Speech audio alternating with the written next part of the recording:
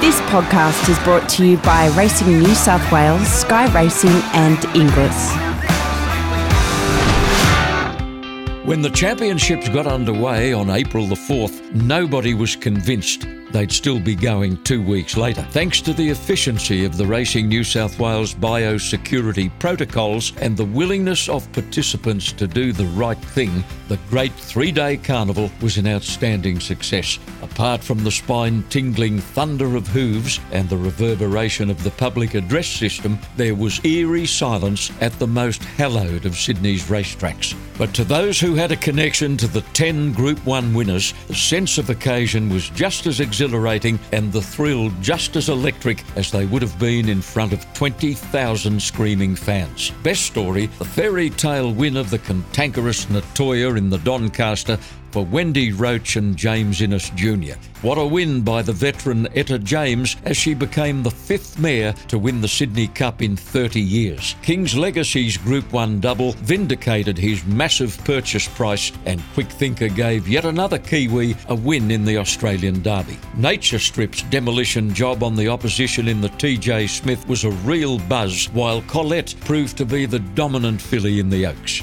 Adabe gave young jockey Tom Marquand another Group 1 in his adopted country by scoring brilliantly in the Queen Elizabeth. Conda Patiro continued on her Group 1 journey in the Coolmore Legacy, while Tofane spoiled Pirata's bid to go out on a winning note in the All-Aged. Great horses, great horsemen made the 2020 championships very special in these trying times.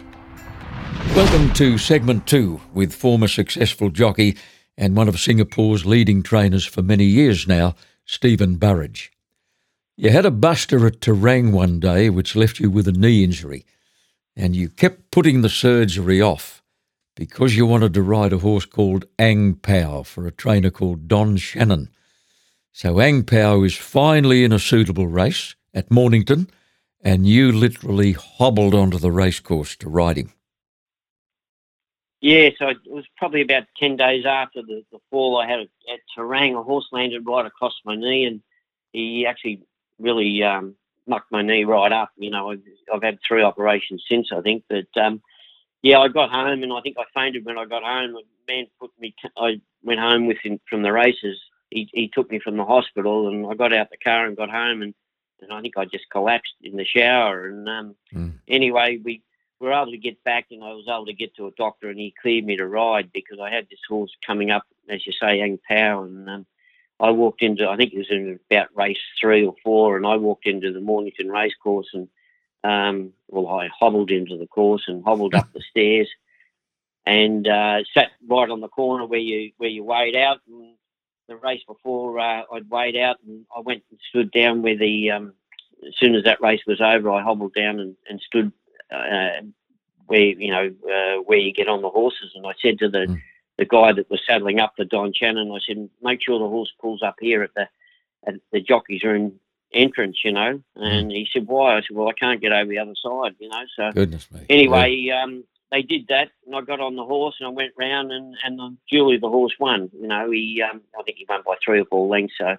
it was very pleasing, but yeah, I probably shouldn't have been back at that stage. I should have got the knee operated on there and before that, and but I didn't. I just wanted to keep riding because you didn't have a lot of good rides coming up, and what good rides you did have, you wanted to ride. So yeah, I rode him and won on him, but I've had a lot of trouble with the knee since.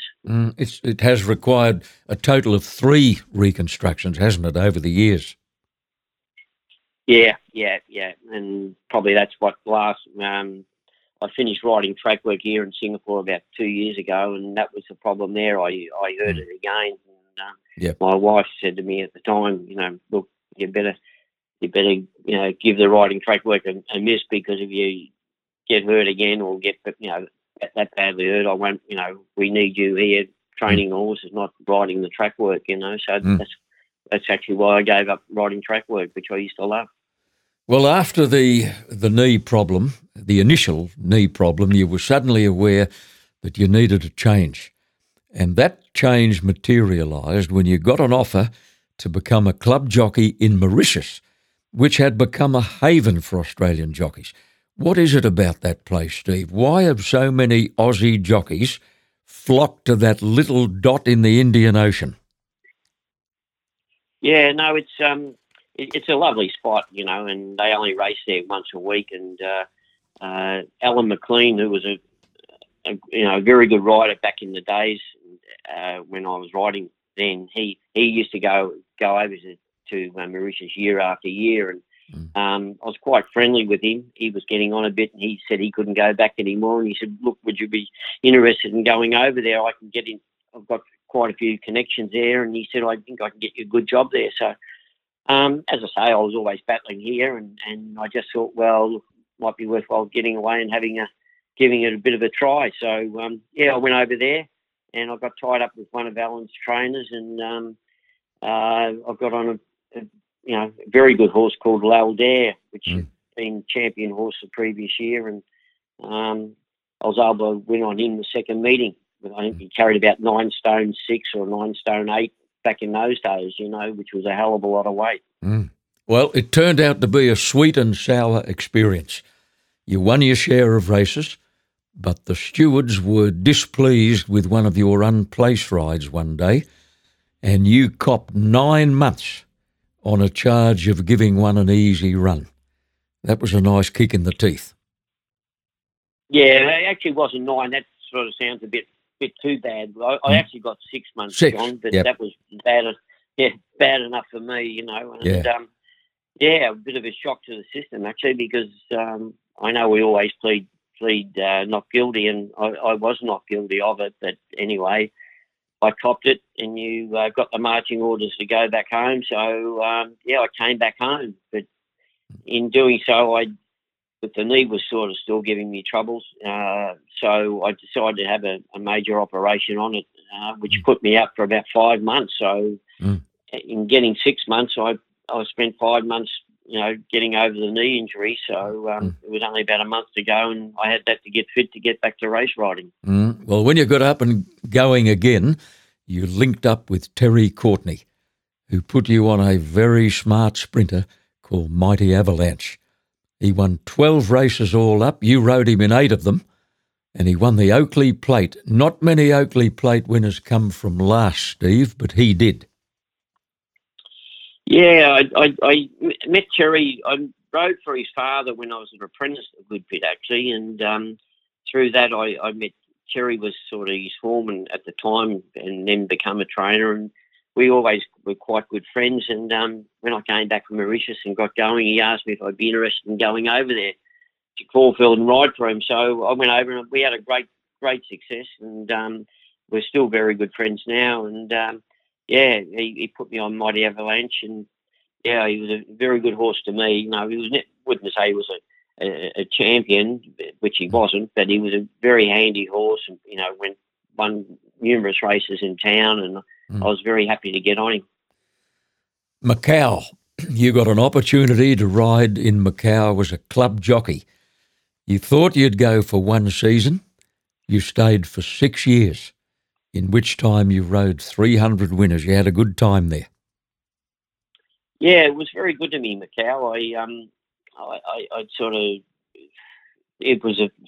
I got there in 1989 when the racing started, and we raced on a sand track then. After 1 year, we got onto the grass, but some of the pictures you saw that we had there, what we had to do to get to the races or even to ride on track work, was very testing. And look, it was a great experience. Met a lot of nice people there, a lot of nice trainers.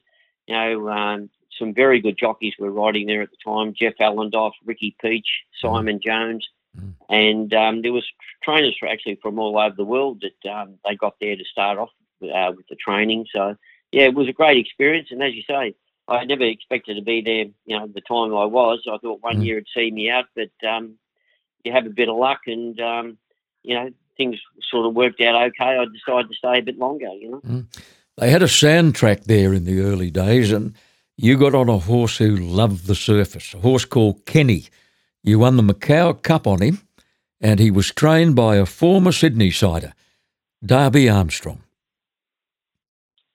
Yes, Darby he went over there because he'd been in Hong Kong, I think, for a little while before that, but he was sort of had some Asian owners. So anyway, I teamed up with Darby, and I got on this horse called Kenny, and found out later on that he'd been barred in Australia completely. You know, he was a bit of a barrier rogue and a bit of a track work rogue too. So anyway, we got him going, and he was just a very good horse on the sand.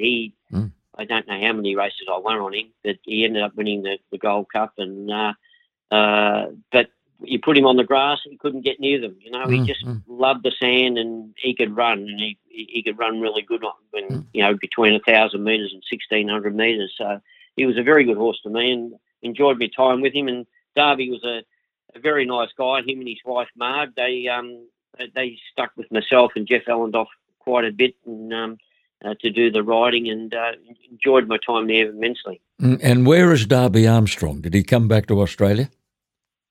Yeah, Darby came back to Queensland. He's still living in Queensland. I saw him at the sales there last year. I went and had dinner with him at the casino, actually. Good on with him and his son and wife. And, they're still pottering around. He hasn't got any horses now. He's a good age now, Darby, but he still keeps an eye in, and I get a phone call from him, you know, every now and again to see how I'm going. So it's nice to keep in touch. Next time he rings, give him my best regards, would you, Steve? He was a good bloke, Darby Armstrong. Yeah, very nice guy, very nice guy. You've mentioned Jeff Allendorf a couple of times. Jeff was a very successful jockey there for many years. He's now training, still there, isn't he? Still in Macau. Yeah, he is that. I actually spoke to him Friday night because they were in a lockdown too for 2 or 3 weeks, and he was having a great run before it happened, the lockdown over there just recently. And when I rang him on Friday, he was telling me that they were starting back racing Friday night, and he had 3 or 4 runners in at the meeting. So I don't know how he got on, but Jeff's a lovely guy, probably the nicest guys I've met in racing. You know, he's a terrific bloke. He certainly is. You formed an association in Macau with a French trainer called Claude Charlet, who was destined to influence your future. Now, all of a sudden, Claude decides to go to Singapore and invited you to go with him as his co-trainer. You were almost 40 by then, your weight was sneaking up, and you decided it was time. Yeah, I was sort of, Jeff was riding for Claude, and I was doing probably the second string, but I got into buying and selling a few horses with a couple of bloodstock agents from Australia, just to do a bit on the side, because with only racing once a week and twice a week, you have to sort of fill in your time. And I'd had quite a good association with Tony Williams. I think he's now head of Aquis up in Queensland, and Jeff Gordon, who Tony introduced me to, and we were sort of buying and selling horses to Claude's owners, actually. And then when Claude decided to make the move to Singapore, that sort of was one of the reasons why I thought, well, I might as well go back there. I'd ridden in Singapore previously before I went to Macau, and I thought, well, I had a few contacts there, so I thought, well, I might as well go over there and be with Claude, and we can perhaps buy and sell a few horses, which we did. And yeah, it sort of all worked out pretty good at the finish. So it was either that or go home and start all over again riding in Australia. And I thought, well, at my age to start back up, I just thought I'd be better off probably, trying to do something else. Well, Charlet tired of Singapore after 2 years, and you were lucky enough to gain a position as assistant trainer to another Victorian, Mick Kent.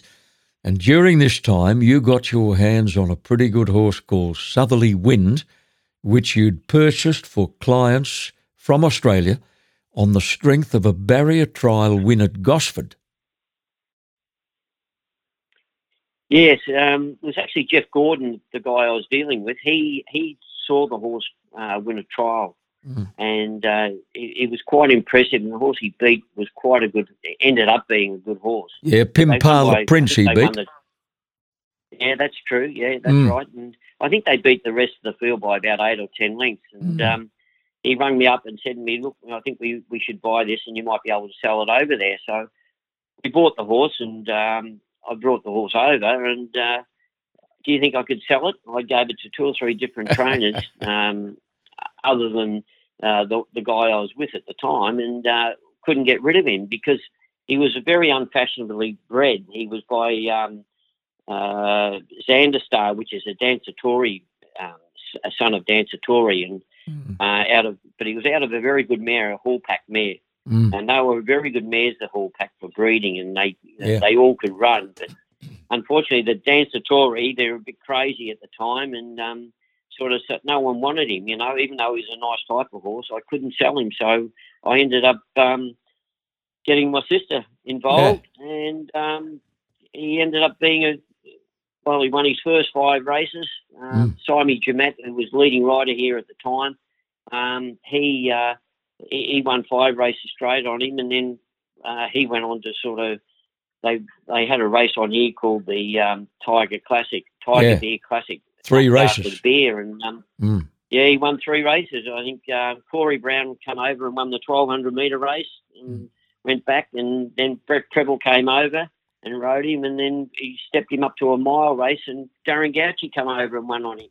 So he ended up being a great horse, and I think we got $100,000 bonus for winning the 3 races, because it was a series. So he was a great horse to us, and I really sort of got on well with the horse. He had a great character too.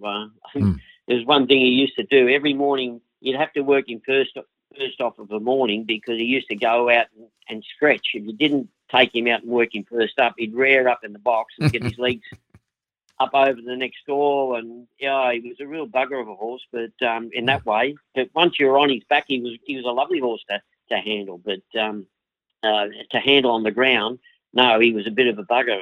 I actually remember one day I was picking him out on the grass. He was having some grass, and he was picking. Next minute he let go and kicked me in the knee, and next minute he took off, because I just went straight to the ground, and he ran about 20 yards away from me, or 30 yards away from me, and turned around and looked at me, and then come back to me, and as much to say, "I got you, pal," But, he was a real character of a horse, but look, he ended up being a very good horse to us, and I was glad I couldn't sell him at the finish to anybody else, and my sister was the owner.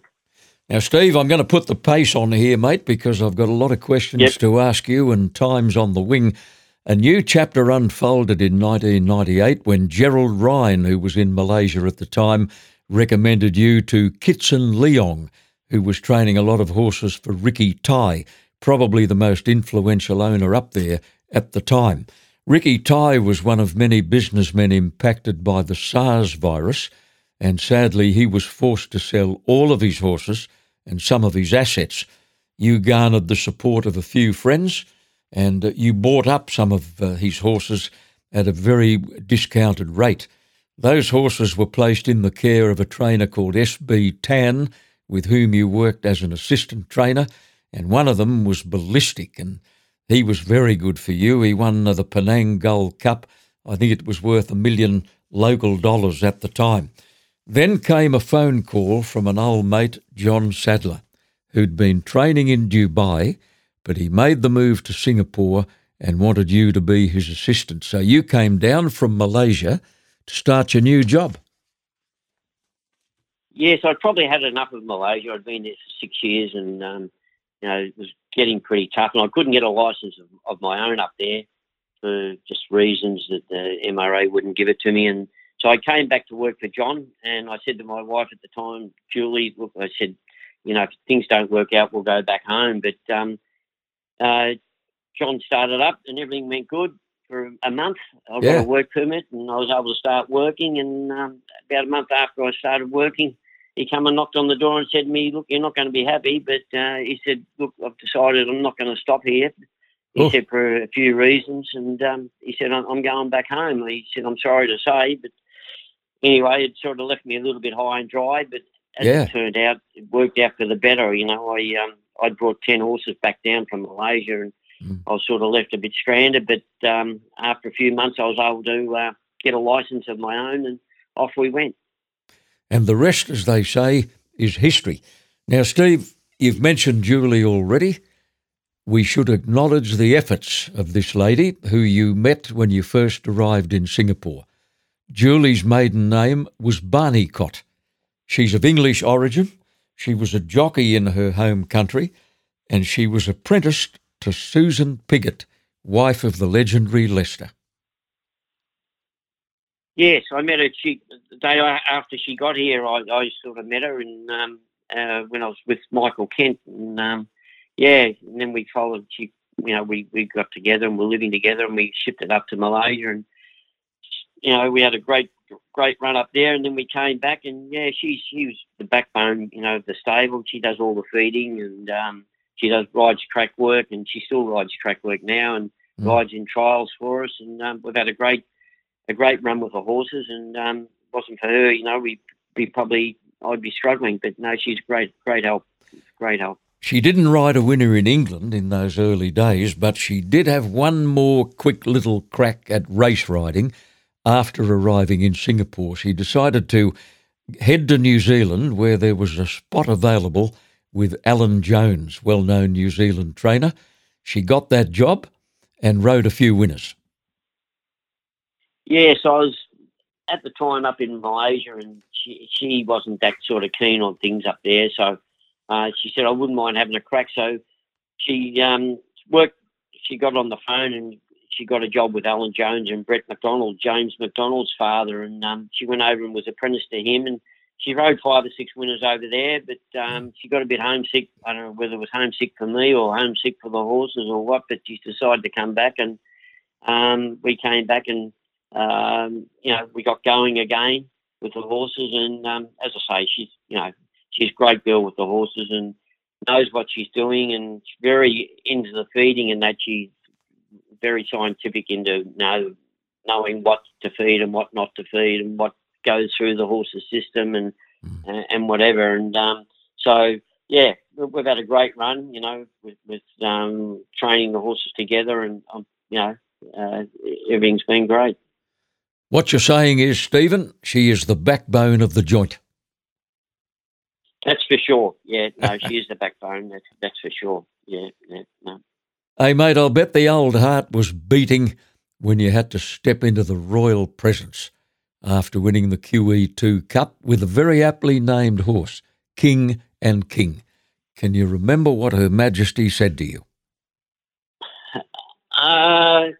Well, she just said to me, it was lovely to win the race. I said, yes, it was. And then I introduced Julie to her, and I said, she's from England. So Julie and the Queen had a little bit of a conversation there for a bit. And I had my son there at the same time. He'd just come over and was working in Singapore as a bloodstock agent. So it was lovely to have the whole family there, to be able to meet them. And it was a great honour, because that day she wore a green and white dress to the races, and the horse, aptly named King and King, he wore green and white colours. So it was just a bit of, at the time I didn't think much of it, but you look back on it, and it was a lovely day, a great day, really, I must admit. So your son Wade got his head into the fray there too, did he, at the presentation? Yes, he was there and got in there, and he spoke, and she was very nice, the Queen. She had a nice little bit of a talk to us all, so it was great, because that was probably at that particular stage my biggest winner, especially winning with the Queen there. I would say that was probably the biggest at that stage, and so it was very nice to be able to win that race and meet them, and I can look back on that now, and not everyone's met the Queen. Prince Philip, so it was great. Some of Australia's best race mares, many of them in foaled champion stallions, will be offered at this year's English Chairman's Sale, which will be conducted with online and telephone bidding on Friday, May the 8th. 55 fillies and mares form the main catalogue, headlined by multiple Group 1 winner In Her Time, Group 1 Oakley Plate winner Booker, who will be sold unreserved, Group 1 winner and 4-time Group 1 place getter Unforgotten, Clean Up the Dam of Doncaster winner Natoya, In Fold the Autumn Sun, Group 1 winner Young Star, a daughter of internationally respected stallion High Chaparral. Among the latest wildcard entries is the outstanding race filly Fundamentalist, a daughter of Not a Single Doubt and Infoal to Zoo Star. This filly was Group 1 placed 5 times. The chairman's sale will begin at 3 p.m. on Friday, May 8, online at inglis.com.au with a live broadcast hosted by Caroline Searcy. For those looking for the right mare to create a commercial family that will breed on for generations, this is the sale for you. The Inglis Chairman's Sale, Friday, May 8, online. Let me quickly summarise your training record in Malaysia and Singapore. In Malaysia, you won the Penang Gold Cup 3 times. You won the Piala Emas Sultan Selangor Group 1 3 times. You've won 719 races in Singapore. You've won the Gold Cup. You've won the QE2 Cup 3 times. You've won the Jumbo Jet 3 times.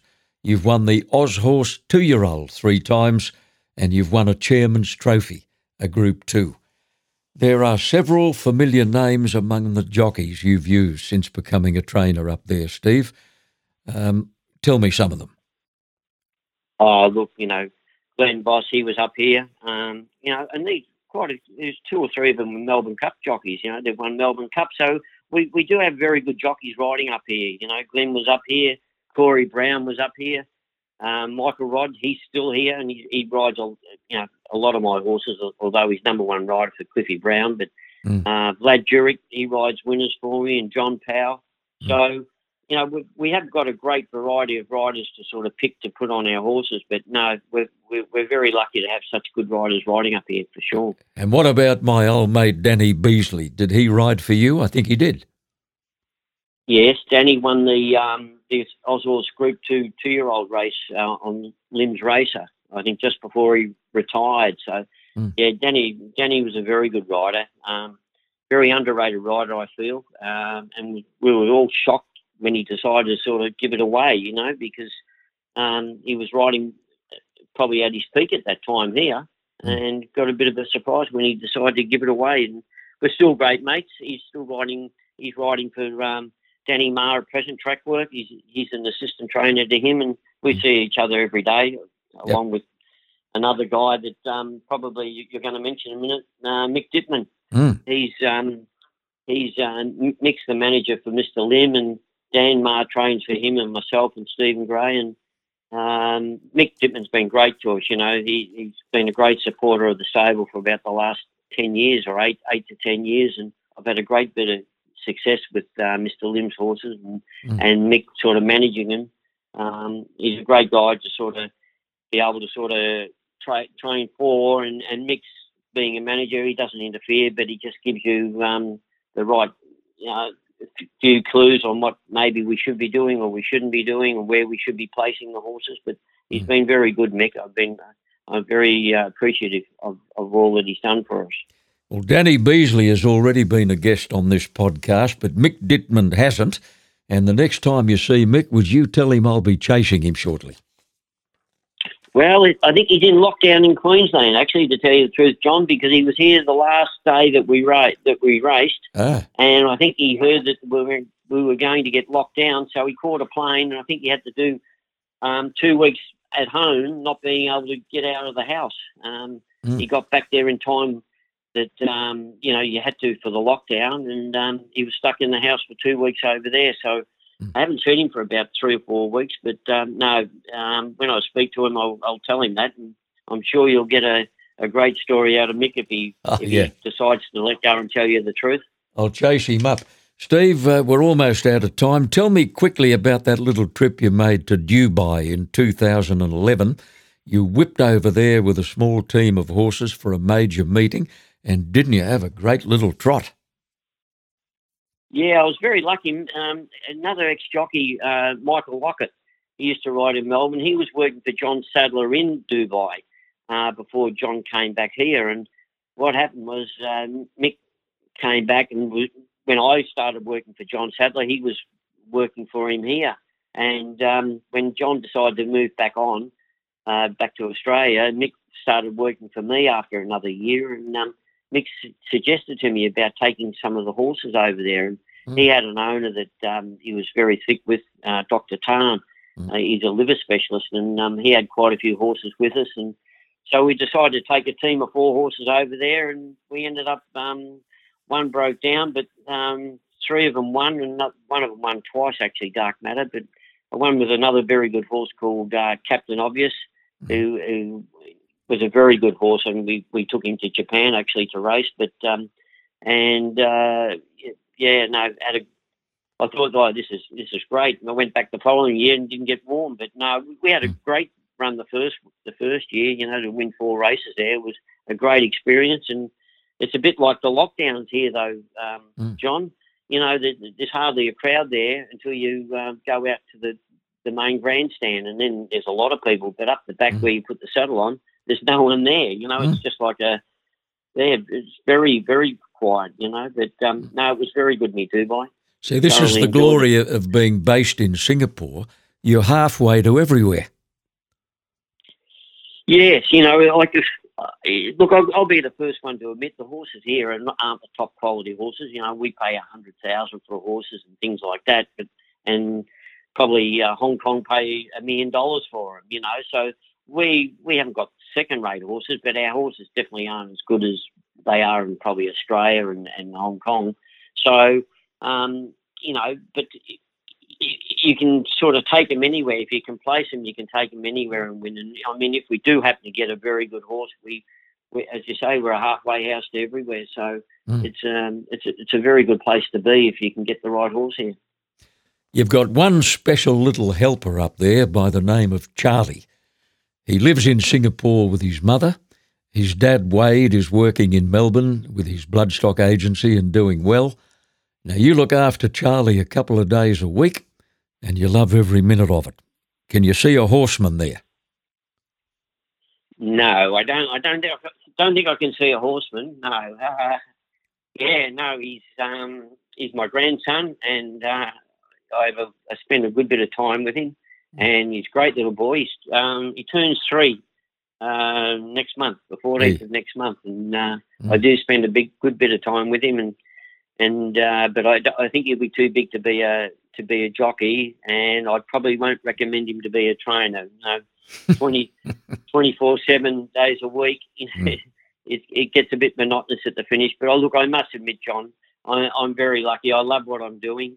Probably a bit of a workaholic in some ways, but no, I do love what I'm doing, and I'm glad I finished up being a trainer, because I never thought I would ever be one, or I never really wanted to be one, because of the hours you work. But no, it's been a great asset being here in Singapore, and being mixed up with everybody that I have mixed up with. They've all been great. A perfect note on which to finish our podcast with Stephen Burridge. Steve, in conclusion, will we ever see you in Australia again? I think you might see me when I retire, which, probably won't be that far off, in the next 2 or 3 years. If we get back to racing properly here again, I'd like to do another 2 or 3 years here. But yes, I'll definitely come back home. Where I go, I'm not quite sure. Probably to Queensland, I would think. I'm that used to the warm weather, and I always hated the cold weather. So I may head up north somewhere, but maybe have 1 or 2 and work myself. But we'll see what happens. I'd like to stick around for another couple of years and finish, my training career here on a winning note. Steve Burridge, been a delight having you on the podcast, which of course was produced by Supernova Sound. Thanks very much for your time, Steve. Great to chat. Much appreciated, John. And at some stage, I hope we can catch up and meet each other, and other than just on the telephone. We certainly will. And when we do, you may buy me a Chardonnay. That's for sure.